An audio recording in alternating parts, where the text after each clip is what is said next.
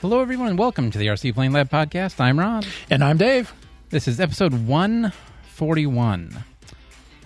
That's adding up fast. It's been a while since I've actually paid attention to the episode number before we recorded. Episode 141. We've got a few things to talk about, not a lot. We've both been extremely busy with other things. Yeah, life takes over sometimes. Unfortunately, and haven't had a lot of chance or a lot of time to play with airplanes as much as we have wanted to. No. But I'm not going to dwell on that. Let's talk about the fun stuff. First off, I wanted to tell everybody that we are taking the next episode off. I remember when that's supposed to be. Doesn't matter. The next episode from this one, whatever 2 weeks from this Friday that this releases is, we're not going to have anything. I do think I'm going to re-upload and re-release our Halloween episode from a couple years ago and have that come out around Halloween time. That's a fun one. We have new listeners that probably haven't heard the original one, so we'll play that again. Really? Wow, you should listen when we release it. Cool. It was kind of fun. I enjoyed that one. No episode after that, and then we'll play it by ear after that. We should be fine in a month, but like I said, there's some stuff coming up that we have to do both. I mean, not like hobby-related. Yeah. So it's going to be taking up some time. I got a lot of dog stuff coming up in October. Yeah. Yeah, I got to move the trailer around a lot. We have house projects that we have to get done. Yeah, I've got roofers tonight, so we'll see how that goes. Well, that's good. You're not doing it. You're just paying somebody to, so. Yeah, that's mixed feelings on that. I get it. But I'm getting to the age where I don't want to do anything anymore. I'd just rather pay somebody. So I have time for fun stuff. Sure. But anyway, I digress.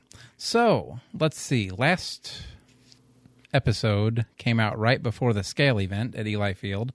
It was a lot of fun. You didn't make it because you had other things going on. Yeah. I went over there Saturday. Which was the last day of the event? No, it went to Sunday. Oh, it did? It did. It was Thursday, Friday, Saturday, Sunday. But anyway, I went over there on Saturday. Didn't fly anything. I brought stuff, but it was a little bit windy. And the stuff I brought was small. And the stuff that was there was big. So the way I felt in Streeter. But your stuff was still, like, bigger. Since when is quarter scale tiny? Well, I know. That's the problem with hanging around with, like, these big fly-ins that have lots of big airplanes in them. You just kind of feel a little minuscule and insecure. Well, and honestly, like... I think there's support groups for this. There could be. But honestly, like, I did not plan on taking anything big to begin with, because I don't have a lot of scale stuff. Most of mine is, well, pretty much foam at this point. Mostly sports stuff. Yeah, and not a lot of it is based off of a real airplane, full-size airplane, which I completely forgot, and I don't know why. I planned on taking the air tractor. Oh, yeah. Yeah, forgot all about it. Got home, was bringing stuff in, and I was like, oh, that one would have fit in perfect. But alas, no. I'm an idiot, and I forgot. Still let me paint it gray. I know. I thought about that. I really did. And that's not out of the question. But I like that airplane. Yeah, it's a good flyer. It's a good flyer. It looks good. And I like the colors on it, so. Air Tractor did a nice job on that. They do look good, even though they're all yellow and blue. Maybe I'll have to buy another one that you can paint for me. I've been thinking about that UMX one, although that thing's a huge UMX plane. It's good sized. I know. I was looking at that when we went up to Brian's when we were at the Streeter fly-in. I was looking at that and another one. The thing that stopped me on that was just the battery. I don't remember if we talked about that or not. Yeah, it's an odd-sized battery that you don't own. That I don't already have, and it's a weird-sized battery that isn't a smart battery. So it's like, I like the smart battery because it's so easy and I'm so lazy. But I still might end up getting one of those. Speaking of batteries, I found a deal on Amazon for the little single cell. There's supposed to be 500s that go in the Ultrix and the other single cell airplanes, the Twin Otter and that type of thing. I got 5 600 milliamps with a charger for $22, $21.99, no shipping. Really? And like I said, I got 5 of them and a charger. I mean, it's just a simple USB charger, but still. Yeah, that's not bad at all. That's not bad at all. So look like they're flying pretty good. What kind of connectors? They've got the red BEC JST connector or whatever the standard red one is. It comes on the planes. Cool. And then they've got an adapter for that weird white one that some of them use. Those came with it as well. I don't remember what that is. It's a little Molex of some sort. I don't know what it's called. I should know because that's the one that's on the charger, I think. And then I have to adapt from that to the JSTs. Yeah, and that's the same. That's the reason they gave you the adapter. Because that was what was on the charger it came with, was that little white deal. That sounds like my exact same setup, except mine. I mean, yours isn't Spektrum then for that price, but no, but they're 100 milliamp more, and they're essentially the same size. They're millimeter or two longer than the 500 milliamp battery, but not bad. I'll still fit in that, no problem. Oh yeah, I've slid them right in there. Works good. You might have to send me the link come spring. I need to get more batteries. For $21.99, I couldn't pass it up. Yeah, because I think come spring I'm going to get all new small batteries. I mean, they're so cheap, and I know I don't take care of them. I keep them charged. I don't storage charge them. They're $4 or $5 a piece, so I don't mind having them and just kind of throwing them away. So I think I'll send you a link. Yeah, come spring I'm going to replace all the small ones I have. Don't know even how I ran across it. I was just on Amazon and, hey, look at that. Nice. Cool. But anyway, so back to the scale event. There were some cool airplanes, a lot of big jets that, like I said, I didn't quite fit in with. There was a guy there that had a PC-21 turboprop, which I thought was kind of neat, an actual turbine-driven propeller. They sound so weird, but they're cool airplanes. I know they're cool. I always have trouble wrapping my head around that. It's like, man, you spent all that money on the turbine. You could have just put a piston engine in it. Oh, completely different sound, though. I know. And a completely different cool level. It is. I mean, like, that plane is perfect for that kind of... It's just my own hang-up. So, but it had... I'm trying to think what else. It was a pretty good size one. I don't remember what scale it was. There were a couple fifth scale F-16s there and a bunch of other airplanes, too, that were kind of neat. But it was a good time. Like I said, it was very laid back. There weren't a ton of people there. So it was perfect for me because I don't like big crowds. You don't like the crowds. But yeah, so what else do we have? Oh, Spektrum came out with a new transmitter. This is polarizing. This is a lot more polarizing than I expected, especially if you've seen any of the reviews, not reviews, but the reactions online. Right. So if you haven't seen what I'm talking about, Spektrum came out with a new DX7E. I guess the E is the lower end of the Spektrum line. Seems like every time they hang an E on something, it's the lower end. Yeah. Maybe it's entry level. Oh, maybe. That'd be kind of cool if I guessed the code. Look at you filling out the blanks. But anyway, so it looks like more of an entry level radio. It is polarizing by its looks. We'll talk about that in a minute. But specs wise, it's pretty cool. 250 model memory. That seems to be pretty much standard anymore. And I think a lot of people are not going to fill 250 models up. That should be plenty for most people. Should be. Except for Bob. He's not there yet, I don't think. Not flyable. It's got the folding antenna pretty much that almost all Spektrums have gone to now. It's nice thing about Spektrum is they have the BNF airplanes with E-flite and all that just bind and fly, so that's built into that too. So it's got like a library in it, is that? Mm-hmm. And then you can usually, I don't know what this one, I don't know how this works. I haven't spent a lot of time with it. I don't know if the entry-level ones have the Wi-Fi built into it. Most of the time, like on the higher-end ones, you can just go straight online with your receiver or with your radio, update it to get new files and stuff. All right. If not, this might be one you have to plug into a computer with a USB. I don't know. And it's got the USB-C cord, so that makes sense. Which is nice. I'm so sick of the ones that are the old style, the mini or micro USB plugs. It's just a pain. So yeah, and then a 2200 milliamp lithium-ion battery, and then charges with, like we said, the USB-C cable. Neat little specs for a entry-level type radio. Oh, and $299.99. I don't think that's bad. It's not awful. It's not. I've still got a little gripe about that, but we'll talk about that in a little bit. So, here's the issue that people are kind of not liking. It's black and white. No, it's white with black. Okay, it's white and black. Okay, you're right.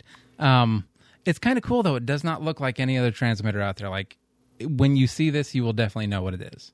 Oh yeah, you're not going to misplace it at the field. And I like different. Like I'm a fan of things that look a little different than normal. So I think that's kind of cool. And I'm good with different color, just not their particular choice. You don't like the white. I want to see what this thing looks like at the end of a flying season. The dirt and the oil and the grease and. I mean, you have a valid concern, and I guess time will tell. I'm going to see a lot of radios wiped down with bleach wipes. And that's probably not a bad idea. Maybe we should be doing that anyway. I don't know. But that has the little lights. I don't know if you saw the lights that kind of go between the colors.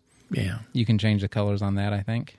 Yes. I say I think because it says you can, but I haven't seen a lot of changeable colors, but I'm not sure if they went with that or just the screen. Well, I've seen that in different colors. Okay. But I don't know if it's like any color you want or just a couple different colors or what, but I have seen it. You got your 5 fixed color combos or whatever. Yeah, it could be. You never know. But it's a cool looking... I didn't take time to read the manual. I just skimmed through it. I didn't either.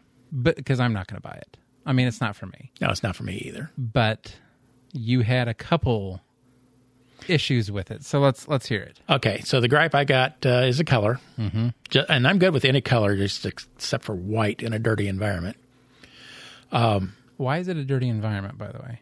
You're at the field. You got grass and dirt, and if you fly glow, you've got a huge greasy mess going. Okay, never thought of glow. You're right. Yeah, but I tend to not get my hands messy when I'm flying, so that's what I wasn't sure about. Yeah, I'm down in the grass a lot, sitting on the ground, and so I'm getting dirt picked up in my hands all the time. My radios are dirty. Every year I clean them. I get the Q-tips out. Oh, really? Yeah. Wow. Well, see, same with this. You could do that and just make it sparkly white instead. But that white's going to turn yellow. You ever look at an old white plastic item? You don't know that yet. They have a lot of new Like I said, I want to see what it looks like in a year. That's true. I'm sure once 4 or 5 years roll out, we'll see some used market or use on the or some of these on the used market and stuff, and figure out what it looks like. My radios get glue on them, so the black and the dark colors tend to hide that stuff. How do you get glue on your radio? Because I build. They're in my workshop. They're sitting next to me, and I'm working on something. And, of course, you always knock the thin over, and that little drop goes flying everywhere. I guess that's true. But whenever I'm assembling or building or anything like that, I don't have my radio sitting right there. Yeah, I usually don't either. But it's that final assembly, and yeah, it is what it is. Okay. Anyway, so that's gripe 1. Gripe 2. Once again, it's a design issue. The thing is very smooth and contoury. Very, very sexy looking, but not much to grab hold of when it's 95 degrees and 95% humidity outside, and your hands are nice and sweaty. So you go to toss your nice new little hand launch whatever, and your radio's on the ground. Therefore, now it has a grass stain on its white. Maybe. I mean, your gripes are not without actually physically holding one. This is just based on what I'm seeing in the photographs. It looks very nice and smooth. Looks nice to hold on to, just not grippy. And maybe they have grip tape or something that's on the back that you don't see. Right. I mean, who knows? So I'm going to give them a little bit of data on this one, but as it stands right now, it looks slippery. Yeah. I've not held one, but they look cool, and I like it. And I flew my my glow-powered hand launch the other day. So, your hands are already covered in castor oil. Then you go to grab a radio. Yeah. Okay. Like I said, not unfounded. Just. We'll see how it plays out. Yeah. Third and final gripe. It does not include the stuff you need to use as a master trainer box in the package. If you want to use a corded trainer, you have to buy an adapter for the back. If you want to use it wirelessly, you have to buy the extra receiver to put in it. For $300, at least put the corded option on the airplane or on the transmitter. So, okay, devil's advocate, and this is not the end-all radio. This is a good radio, but this should not be... Okay, hold on. How do I word this and be... It's not an entry-level radio, but it's not a... Well, it is more... I mean, it's more of an entry-level line. It's closer to the entry-level than... a DX9 or above. Yeah. And I think by getting rid of some of those options that you don't need for a radio like that, you get the price point down. You do, but how much does a phono jack cost? I mean, I see that, I guess, but maybe that's not even built into the way the board works. I don't know. Yeah. But like, to me, that's an entry-level radio that will work, by the way, as a wireless trainer, not as a master, but as a slave. Right. Any of them will. So if you're learning to fly, I don't see anything wrong with having it set up that way. Yeah, but as you're getting into a 7-channel radio, you're getting to the point where you'll probably be helping other people out and need that master. Maybe. We can argue this for a long time. I can see that. But I think every radio has its place. This is not a radio I will be getting because I have past the need of a radio like this. Right. So it's not in my thought process of getting it, but I like the looks of it, and I see where it fills a void with what it is. Yeah. And I think it'll do fine. Yeah. That's just Dave being a downer. So that's just me. I've been in one of those moods lately. Well, that's too bad. But we'll see what we can do about fixing it. 7 channels. What are your thoughts on channels? Because that's the other thing. Like, how many channels do you need? 6-channel is absolute minimum. I would not even think about doing anything less than 6 channel. I won't even buy a less than 6-channel receiver. Yeah. 7 channels is a nice alternative if you're not going to spring the bigger bucks for the 8 or 9 plus. Yeah.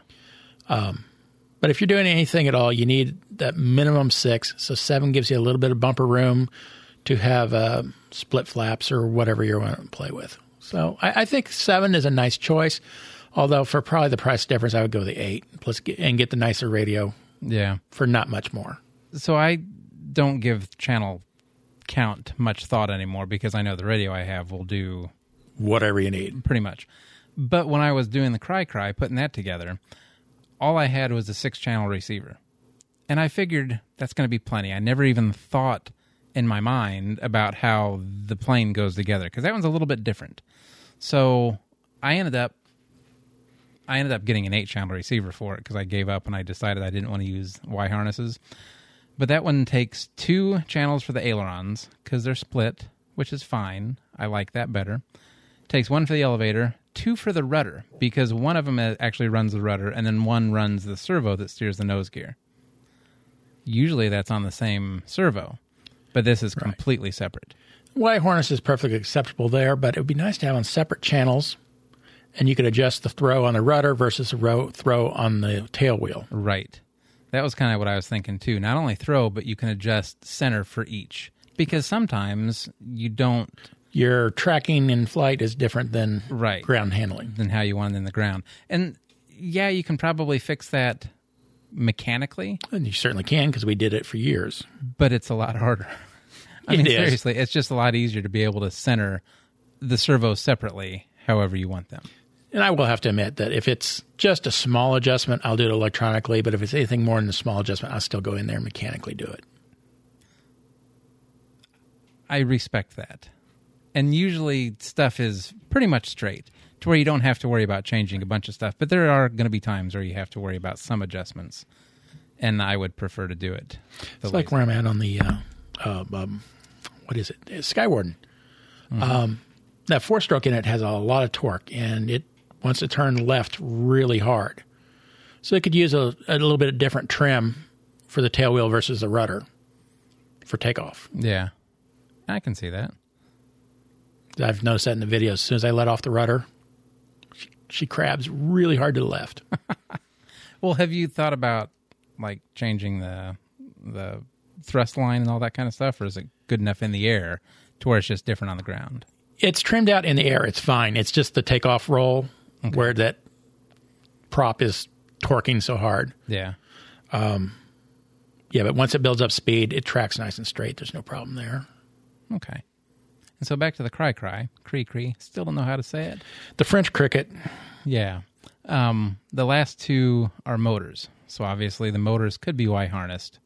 But I didn't want to do that because I wanted to make sure I had full control over each one. You want differential thrust. Right.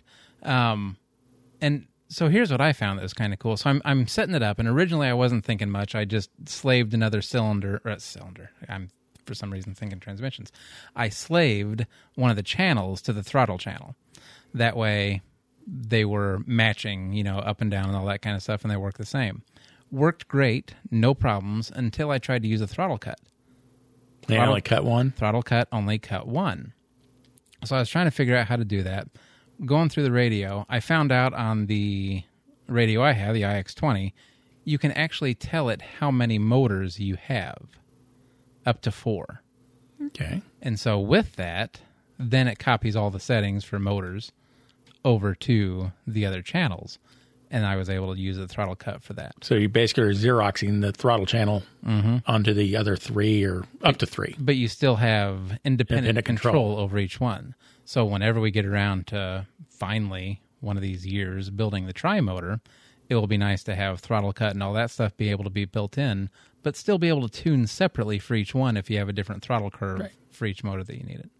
I just thought that was cool. Like the longer I have things, or we have things in the hobby, and you come across more things that you need to do with it, it's good to know that people have already thought of that, and you can do what you need to do without realizing when you bought it that was something you needed to do.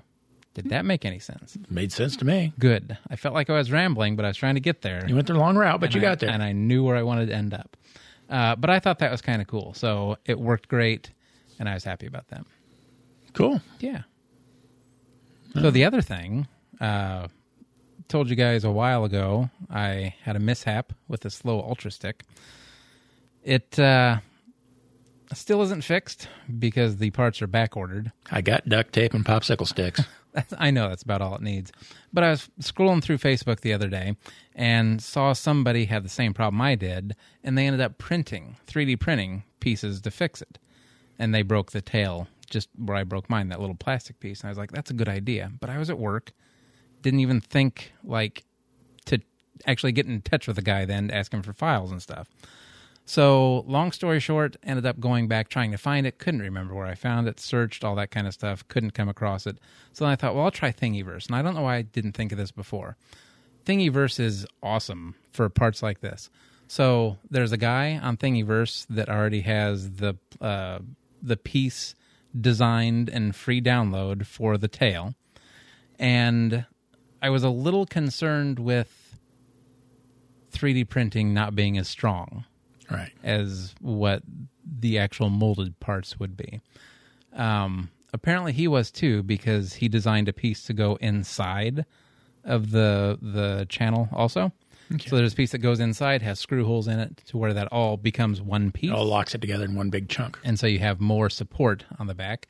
And then he also, well, actually it might have been somebody else, had designed the battery holder. And you can print that also. Everything you need. So those are downloaded. I have not actually started printing those yet. I will probably do that tonight or tomorrow and hopefully be back in the air with that this weekend. That's so cool. I mean, you got to love the community. Like, seriously, parts you need, you can find them online, you can print them yourself, and you're good. And they don't ship them in a padded envelope. But we're not going to talk about that. Okay. Then we won't. What else? I know you had a couple other things you wanted to talk about, so we're going to make this the Dave Show now. The Dave Show? Mm-hmm. Well, So looking at the Discord server, there's been some questions in the last couple of weeks about flying with flaps. Mm-hmm. So do you fly with flaps often? Often? No. But I do when I need to. And you find a slightly different style for each aircraft. They're all a little bit different as to what they want or when they want it. Yeah. But maybe just let's go over some basics, and they can be adjusted to your own liking. Okay. So we're just going to talk about a standard 40-60 size sport airplane. Nothing special. Flap setup. Of course, make sure to set it up in your radio system. I don't like to fly any flap compensation, or at least in the beginning. And flap compensation, for those that you don't know, most aircraft will either pitch up or down depending on their aerodynamics when you apply flaps. Most aircraft that I've run across will pitch up, but not always the case. I do have my something extra pitches down with a vengeance. Now, it's using flaperons. That's another story. Flaperons is where you use your ailerons as flaps as well. It drops them, but they work independently as ailerons still. But my something extra pitches down violently with flap application. And when you say down, you mean nose down? Nose down, yes. Okay. just for fun, years ago, we had a Avistar. I think it was an Avistar. Put flaps on an Avistar, which is totally unnecessary, by the way. Yeah.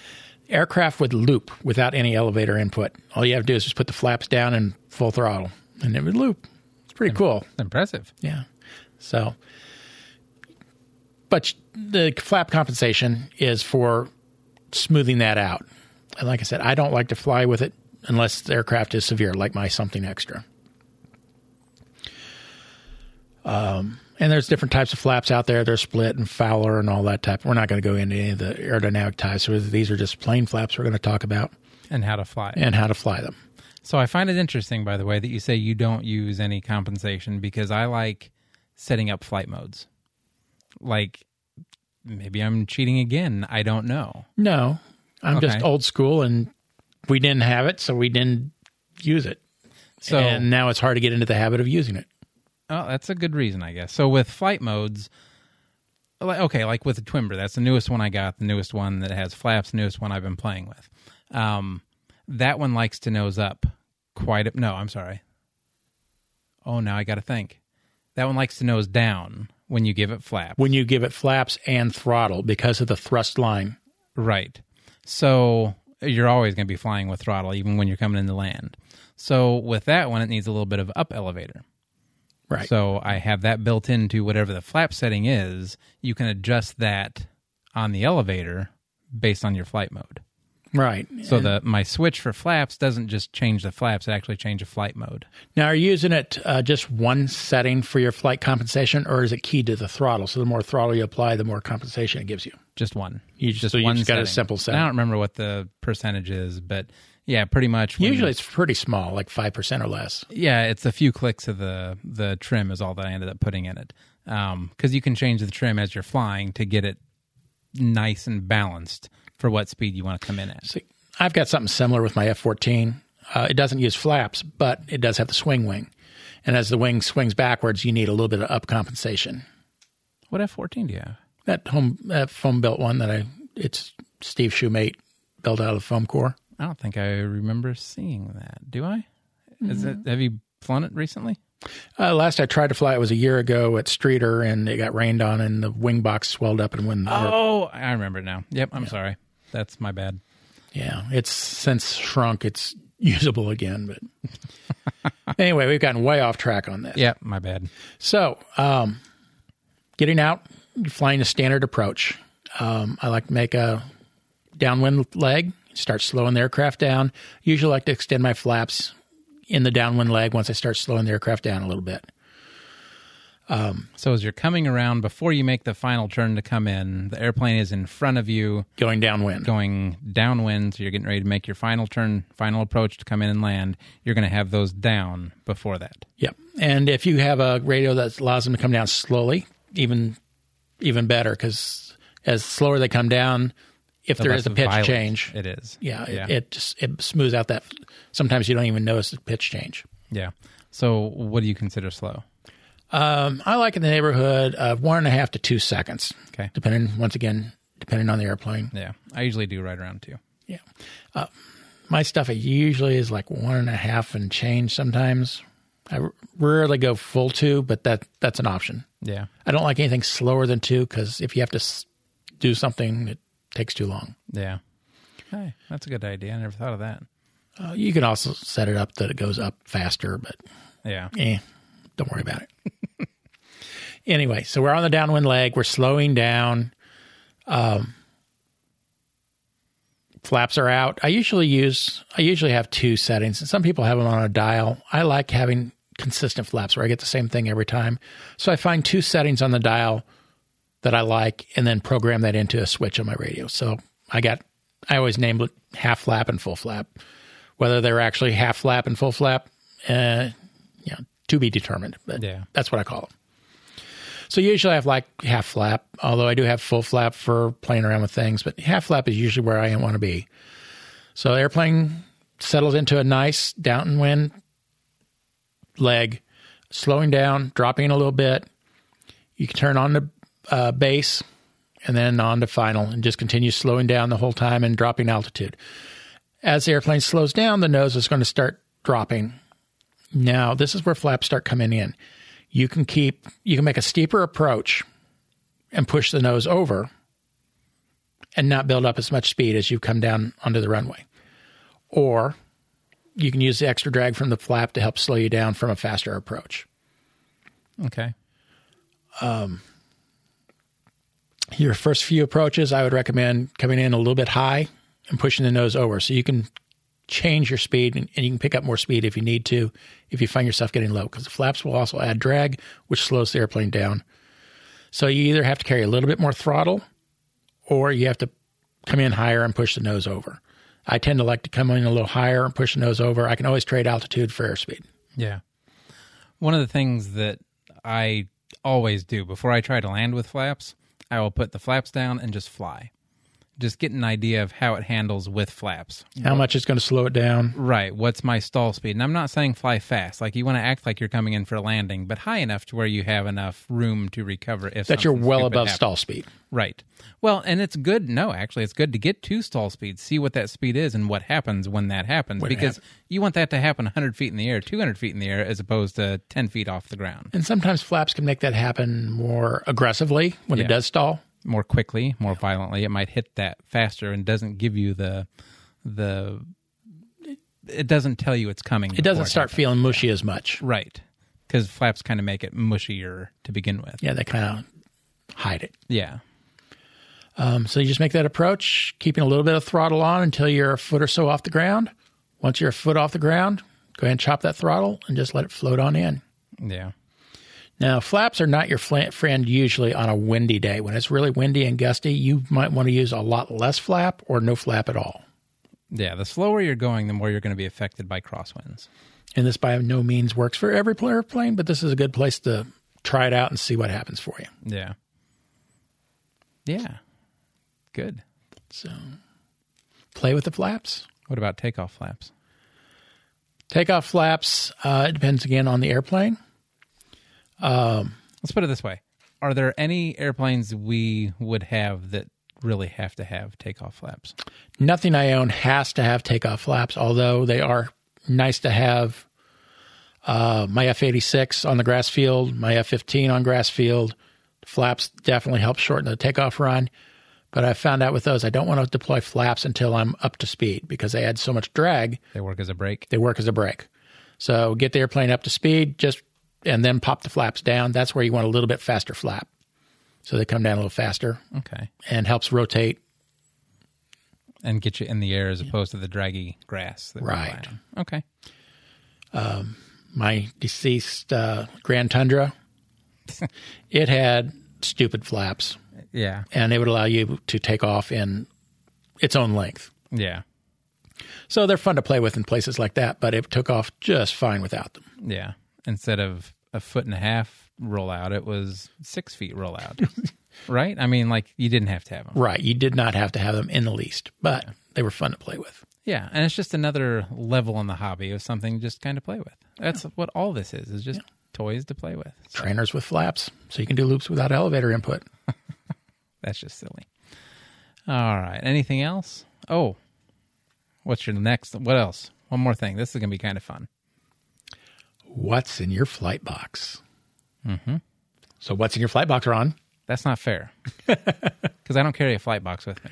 You don't have a flight box. I just realized that this evening when we were talking about this. That your flight box is your radio case. My radio case. That's where I keep all the tools I need, which most of the time, especially this year, I've been flying pretty much nothing but electric and mostly foamies just because of the ease of it.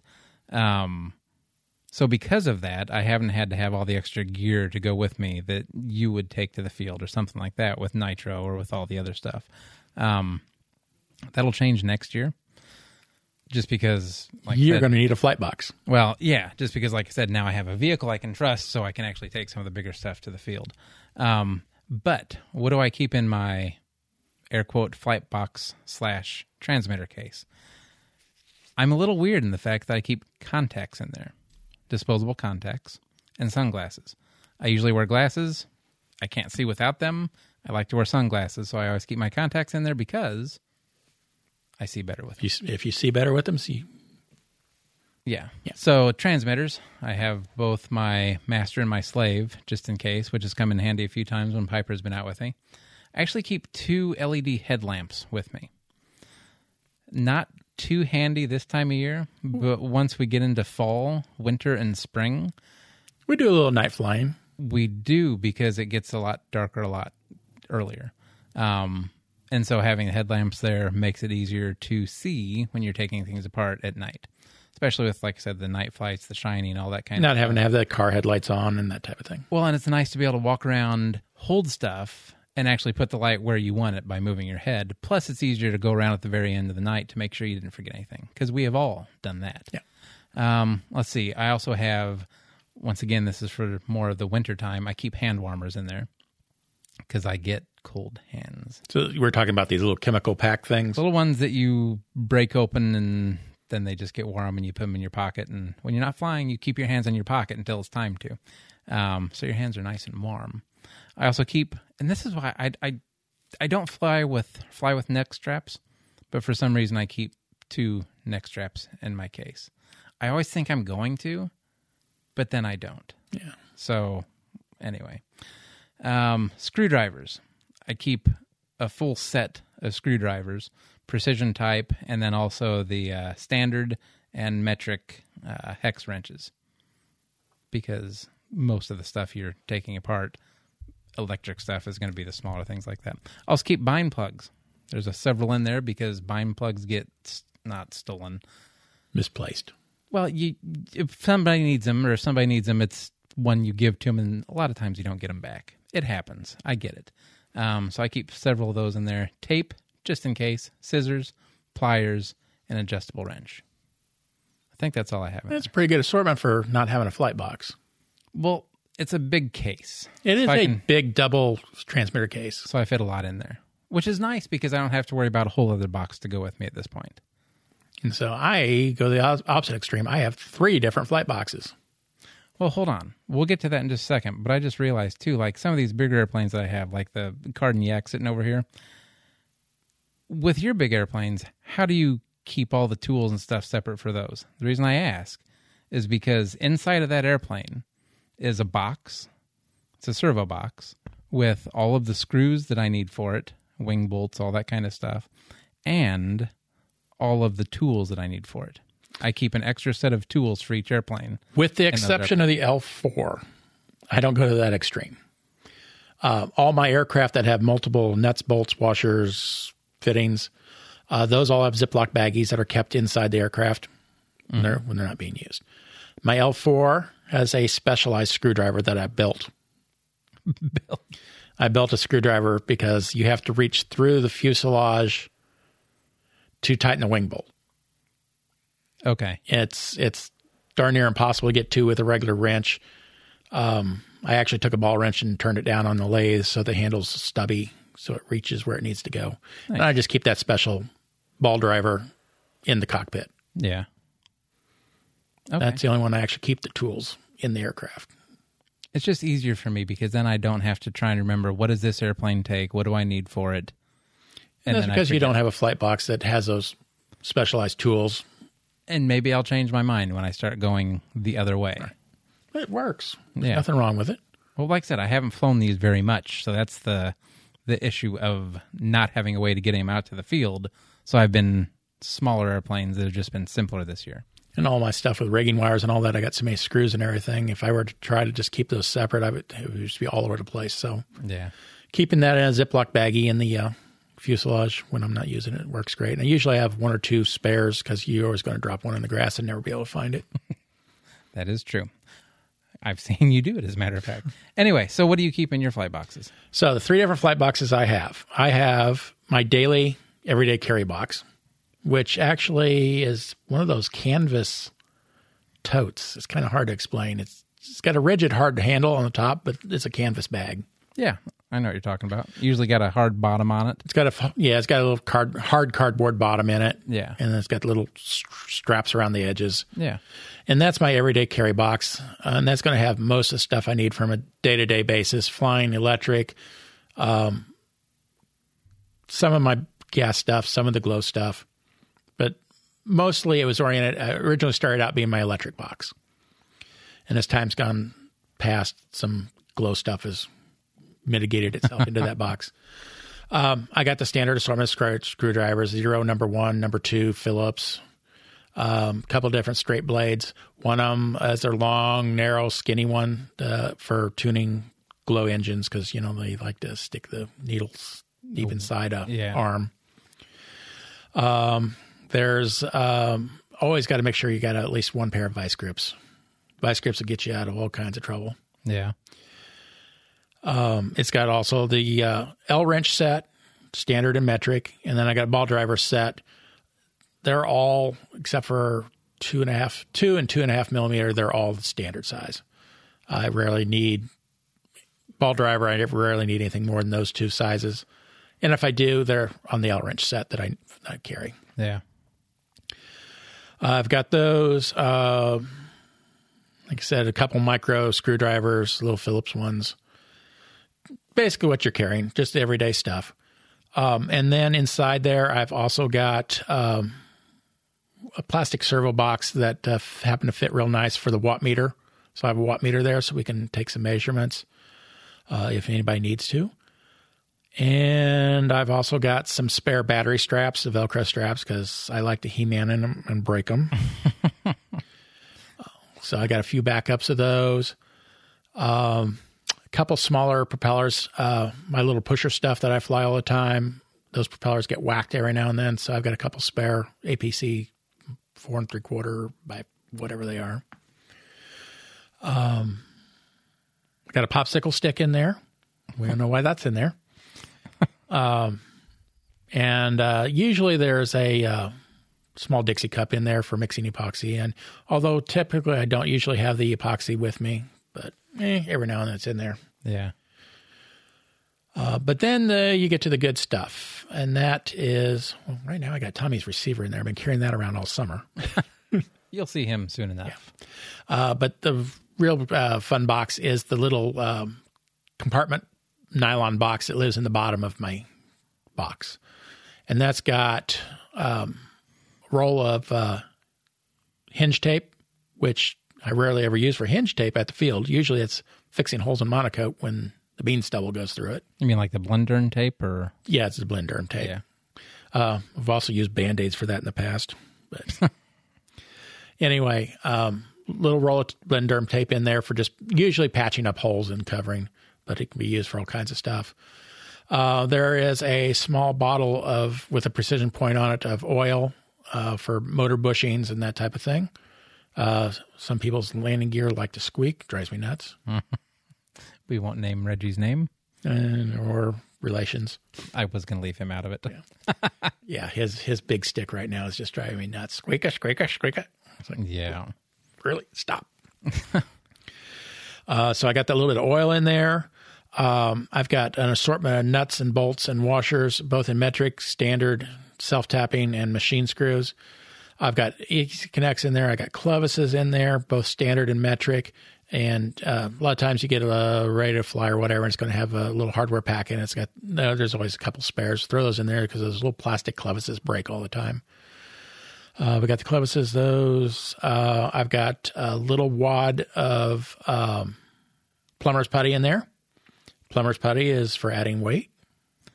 That's removable. That's removable. Yeah. And I've also got a few stick-on lead weights in there as well. I've got a spare gear set for one of my gear drive motors. Just I have nowhere else to store it, so I might as well just keep it in there. I haven't flown the airplane in 5 years, but I carry the gear set with me every day. Carry it everywhere you go. Everywhere I go. Extra weight. That's good, right? Yep. There's a pair of tweezers in there, and one of the things I use constantly is a small 6-inch ruler, metric and standard. Why do you use that constantly at the field? Always having to set up somebody's control throws. Okay. So, yeah, it comes in really handy. There's a Sharpie in there, as well as a regular ink pen. Couple spare number 11 X-Acto blades. And this is all in this one. This is all all the electric box. This is all my everyday carry electric box, yeah. There's 3 or 4 prop adapters in there for electric motors, and that's just because I keep throwing them in there because I got nowhere else to put them. Okay. Never have needed one, but I've got them. I seem to be very unprepared. I've got some spare prop washers for my Zenoas. Why they're in the electric box, I will never be able to tell you, but that's where they live. Well, you can change this, right? Yeah, I know. You can do it correctly. I know. Okay. So, there's a lot of miscellaneous stuff like that in there. And there's probably some stuff in there I don't even know I have just because it ended up in there one day and it stayed there. Then we take a move on to my glow box. My glow box is actually part of my larger field box. My big field box is in two pieces. So I got my main box that I rarely ever take with me. That just goes to big events or when I'm doing special projects. But the end panel of my flight box was detachable, and it's got my battery in it. It's got the fuel. It's got a fuel pump on it. It's also got my electric starter, the power panel. There is an old school quick field charger mounted to the side of it. And that also has some more screwdrivers and the so-called chainsaw tool that comes with the Zenoas that fits the props. It's also got a Phillips screwdriver built in the end of it. It's just handy to use for taking your spark plugs off and that type of thing. All right. I know what you're talking about now. So that's on there, and my glow fuel and the starter and all that. So that goes with me for if I'm flying glow, because I don't like hand flipping. I'm not Tommy, and I like having all my fingers where they're supposed to be. Mm-hmm. I don't know why you're looking at me. Yeah, I don't know either. But anyway, I've always got my electric starter and an electric fuel pump. Had to buy a new fuel pump. My 30-year-old Sonictronic bit the dust. That happens. It happens. After 3 decades. Yeah, I don't know why it failed. I did learn something, though. You mount it with the fuel pump part down so that when it leaks, because apparently they do leak, they don't leak onto your motor and rust your motor out. Oh. So, yeah, always make sure the fuel spigot / pump end of it is down and the motor is up. Okay. Anyway, that's for that. And I use that sometimes for my gasoline engines. Usually I do hand flip my gasolines, but it is there for that. And then I've got my big box, which has even more specialized tools in it. And there's a box of spare rubber bands in there. By the way, there's some rubber bands in my little plastic divider box too. Just number 64s, you can't go wrong. Yeah, that's true. But it's got more stuff in it. And I've got my digital tachometer in there. I've got a very old airspeed sensor, so you could actually get airspeed using an actual pitot tube. Okay. Yeah, this is some older stuff. Uh-huh. I've got some bigger wrenches and so forth that I keep in there, another couple pair of needle nose pliers. So odds and ends. Stuff I would use at a big event where I might be doing some major repairs, removing an engine or something like that. And then my glow box also has my big adjustable wrench in it, which just happens to be made of Rubbermaid. I never knew they made a wrench, but by golly, I love this wrench. Yeah. It's got a big rubber grip on it. Mm-hmm. So nice. Blue? Blue. Yeah. They make decent tools. I tried to find another one. They don't make them anymore. Yeah. Not the adjustable wrench. Oh, okay. I was going to say, I thought I'd seen some, but it doesn't matter. That's, so how often do you clean it, by the way? Like, there's a lot of stuff in there I hear that could stay out of them. Yeah, there's a lot of garbage in there that you don't need, but I've been dragging it around for this long. Why change? That sounds like a great idea. Yeah. Well, you're getting older. I mean, we all are. That's my thing that I didn't like about the flight boxes and why I kind of tried to condense. Like, all the tools that you're talking about, I have them. I just don't want to lug them with me everywhere. So they're stored here at home. And that's why they're split into 3 different boxes. My area carry's just got the minimal tools, and then I've got the big box with all the tools. Yeah. I mean, I guess. I'm just trying to think of... See, I guess you will do more at the field than I will. Basically, if I don't... Bigger, heavier stuff, if I haven't used it in a couple years, it gets either removed or put in one of the other boxes. Yeah. But there's a lot of repairs, like if I'm having major engine problems or something like that and can't get it to start, I'm not going to take the motor off there to diagnose. I will bring it home and do that. And once again, that's an everyday thing. But if you're at a big event, you get some time to mess around with it. That's true. That's interesting. That's a lot of stuff I need to think about moving, I guess, into a mobile. There's a lot you can put in that little divider box. I get it, but that's the weight that gets to me. Like I said, I don't want to carry around something that's 70 pounds. Well, I mean, I have to carry it one-handed and manipulate a crutch at the same time. Yeah. So it's not that heavy. My everyday box probably weighs between 5 and 10 pounds. Well, that's not bad. No, it's not bad. Because I'm not carrying fuel. I'm not carrying a battery. That's true. Oh, and I've got, usually in that box, I have 2 of my chargers as well. I take 2 chargers to the field for electric. Okay. And they're small. Yeah. I've actually thought about getting a separate box for those just to protect them a little bit better. They live in a Ziploc bag. That's where I am. I have a separate case. It's actually a lipo bag that I use for carrying my chargers. Yeah. That way it all matches, and that's the cheapest way that I found to get it.